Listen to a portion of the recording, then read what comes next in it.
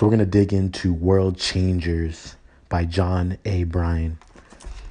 And I just got into this one, and like there was a really powerful passage I wanted to get into to kick the book off. And what it says is, all the successful entrepreneurs see needs that exist out there.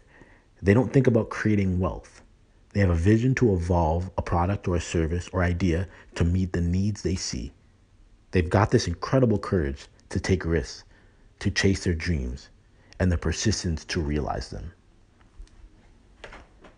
And I love that for a few reasons.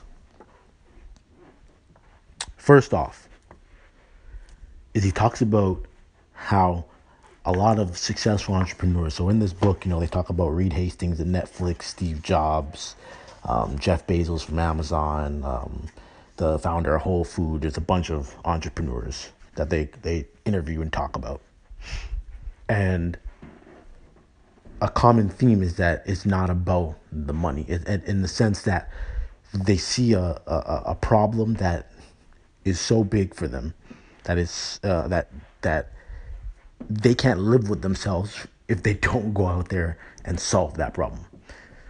And the money and how they're going to go about making that money, that is like the last thing on their mind. So when you even look at a company like Google, these guys didn't start Google thinking about Google ads and thinking about all these different products they have now, like Gmail and all these things.